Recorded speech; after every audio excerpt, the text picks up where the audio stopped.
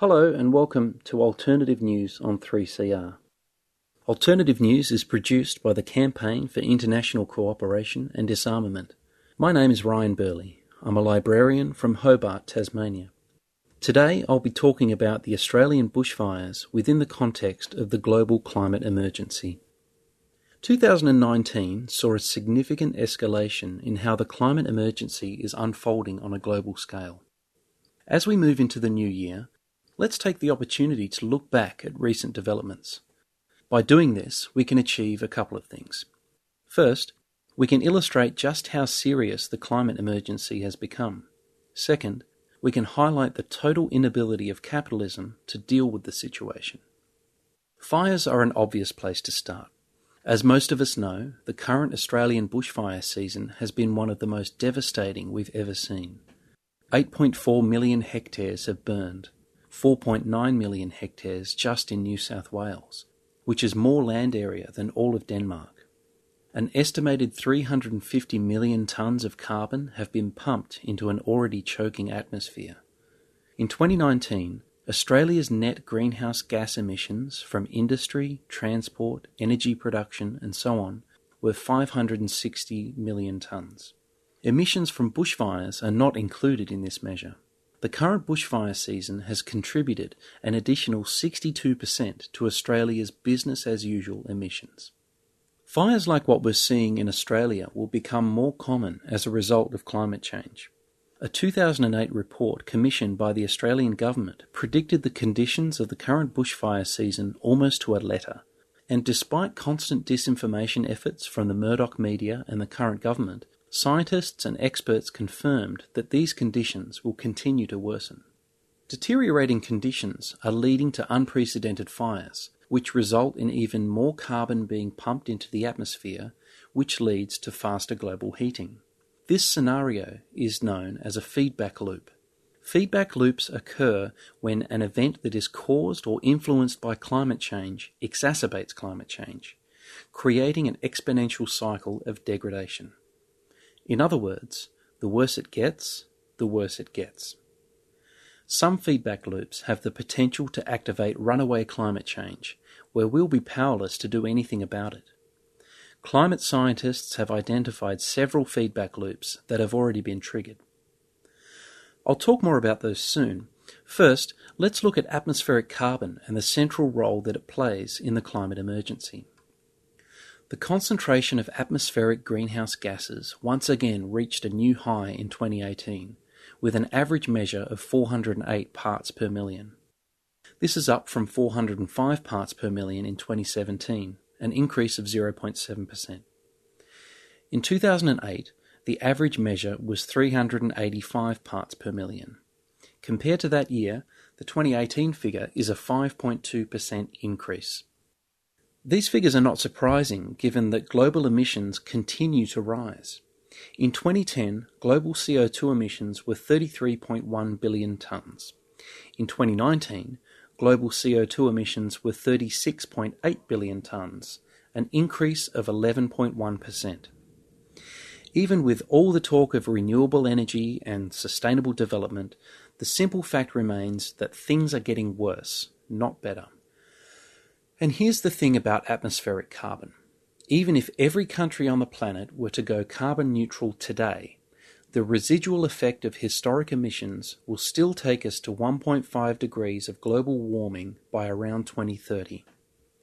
What we are currently experiencing is the result of a 1 degree increase.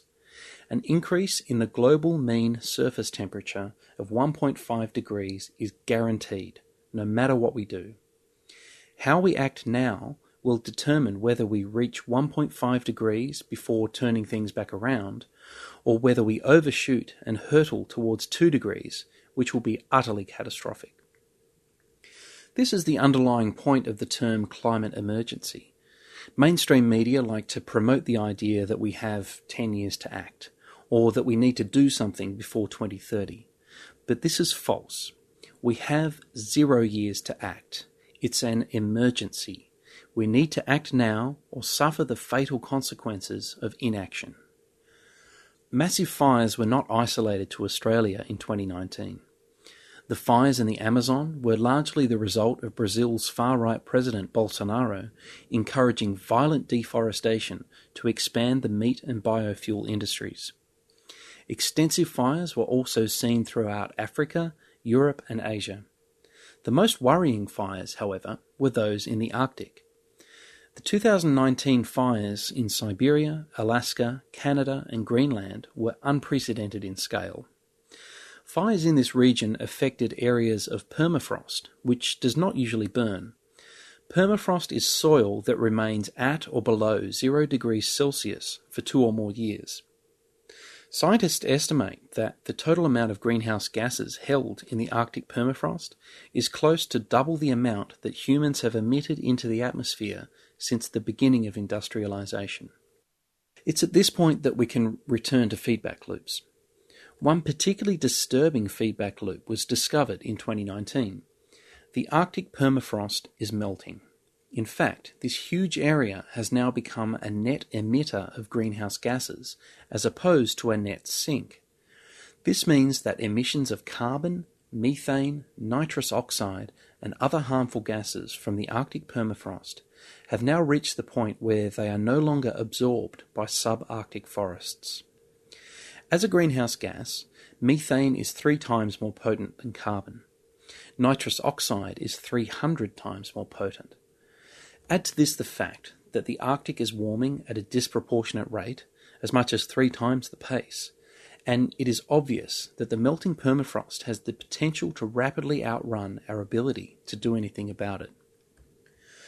To think that we can tackle the climate emergency within the paradigm of capitalism is absurd. It defies the fundamental mathematics of the capitalist mode of production. The basic defining imperative of capitalism is economic growth, and economic growth necessitates the further destruction of nature. It equals more mines and fewer forests. It equals more factory farms and the loss of biodiversity. When it comes to the primal urge for capital to expand itself, Marx is unequivocal. The expansion of value, Marx writes in Capital, becomes the capitalist's subjective aim, and it is only insofar as the appropriation of ever more and more wealth in the abstract becomes the sole motive of his operations that he functions as a capitalist. That is, as capital personified and endowed with a consciousness and a will. The restless, never-ending process of profit-making alone is what he aims at. And with regards to the destruction of nature under capitalism, Marx has the following to say in his Grundrisse. Nature becomes for the first time simply an object for mankind, purely a matter of utility.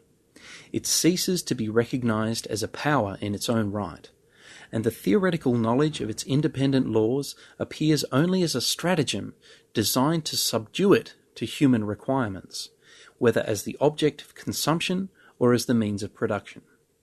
Pursuing this tendency, Marx continues, capital has pushed beyond national boundaries and prejudices, beyond the deification of nature and the inherited self-sufficient satisfaction of existing needs confined within well-defined bounds, and the reproduction of the traditional way of life. It is destructive of all this, and permanently revolutionary, tearing down all obstacles that impede the development of productive forces, the expansion of needs, the diversity of production, and the exploitation and exchange of natural and intellectual forces. We can put solar panels on every roof. We can all drive electric cars and eat a plant-based diet. But even if every human on the planet does this, it won't be enough, so long as it is done within the capitalist paradigm. There can be no green capitalism. Sustainable development under capitalism is a mathematic impossibility. The only feasible method of mass mitigation for climate change is to adopt a degrowth mode of production. We must shift to an economic model that serves human need, not the hunger for profit. To put it simply, the best tool we have for fighting the climate emergency is socialism. There has never been a better, more appropriate time to transition away from capitalism toward a higher stage of human organization. Capitalism, for all its faults, has given us the infrastructure we need. If we direct all of the profit-driven energy that is wasted under capitalism, we can easily furnish the needs of people while scaling back the destruction of the natural world. The best hope we have for turning things around is a global, planned economy. Anything else will see us running blindly into the abyss. Of course, there are significant hurdles to overcome. People will need to unlearn 100 years of anti-communist propaganda. They will need to suppress the knee-jerk reaction that compels them to dismiss socialism without ever questioning capitalism. International cooperation must replace international competition, which means divorcing ourselves from pointless, arbitrary national divisions. We must refuse aggressive foreign policy and resist the influence of the largest single user of fossil fuels on Earth, the imperialist military of the United States of America. And we must overcome the internal divisions created by capitalism, which pit workers against each other. We need to free ourselves from the imaginative constraints of capitalism, constraints that force us to see only the predetermined outcomes that suit the ruling class. When it comes to action on climate change, the capitalist elite and their puppet politicians are stalling. Petty reforms and the merry-go-round of bourgeois politics will not be enough to avert the global climate catastrophe that is unfolding this very moment. We need to cast aside these tools that are no longer fit for purpose and open up our minds and imagine new pathways. The choices we make in the next few years will determine the odds of survival for every living thing on the planet. That sounds like an exaggeration, but it really isn't. It's one of the most heavily researched, closely interrogated conclusions in the history of science. The simple fact is this: change is coming whether we like it or not. Either we begin the process of change now while we still have room to maneuver, or we continue to stall and hold on to our comforts while painting ourselves into a corner. The longer we wait, the more difficult it will be to address the problem. And the longer we wait, the higher the chances that we descend into a global fascist dystopia defined by hunger, war, and death. We must not allow the magnitude of the situation to force us into silence. There is hope for the future, but that hope can only be realized if we set aside our differences, roll up our sleeves, and work together to cast aside the capitalist system that is churning our planet into dead gold bricks.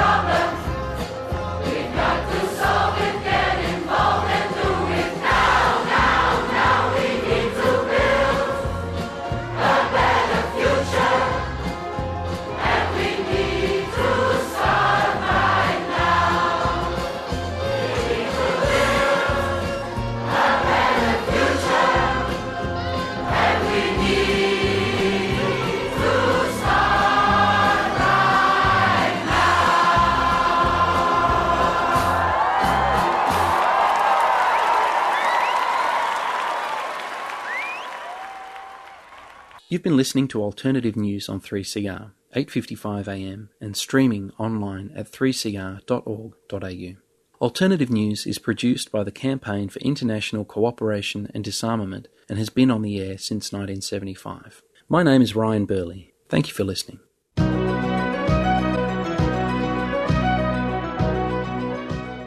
You've been listening to a 3CR podcast produced in the studios of independent community radio station 3CR in Melbourne, Australia.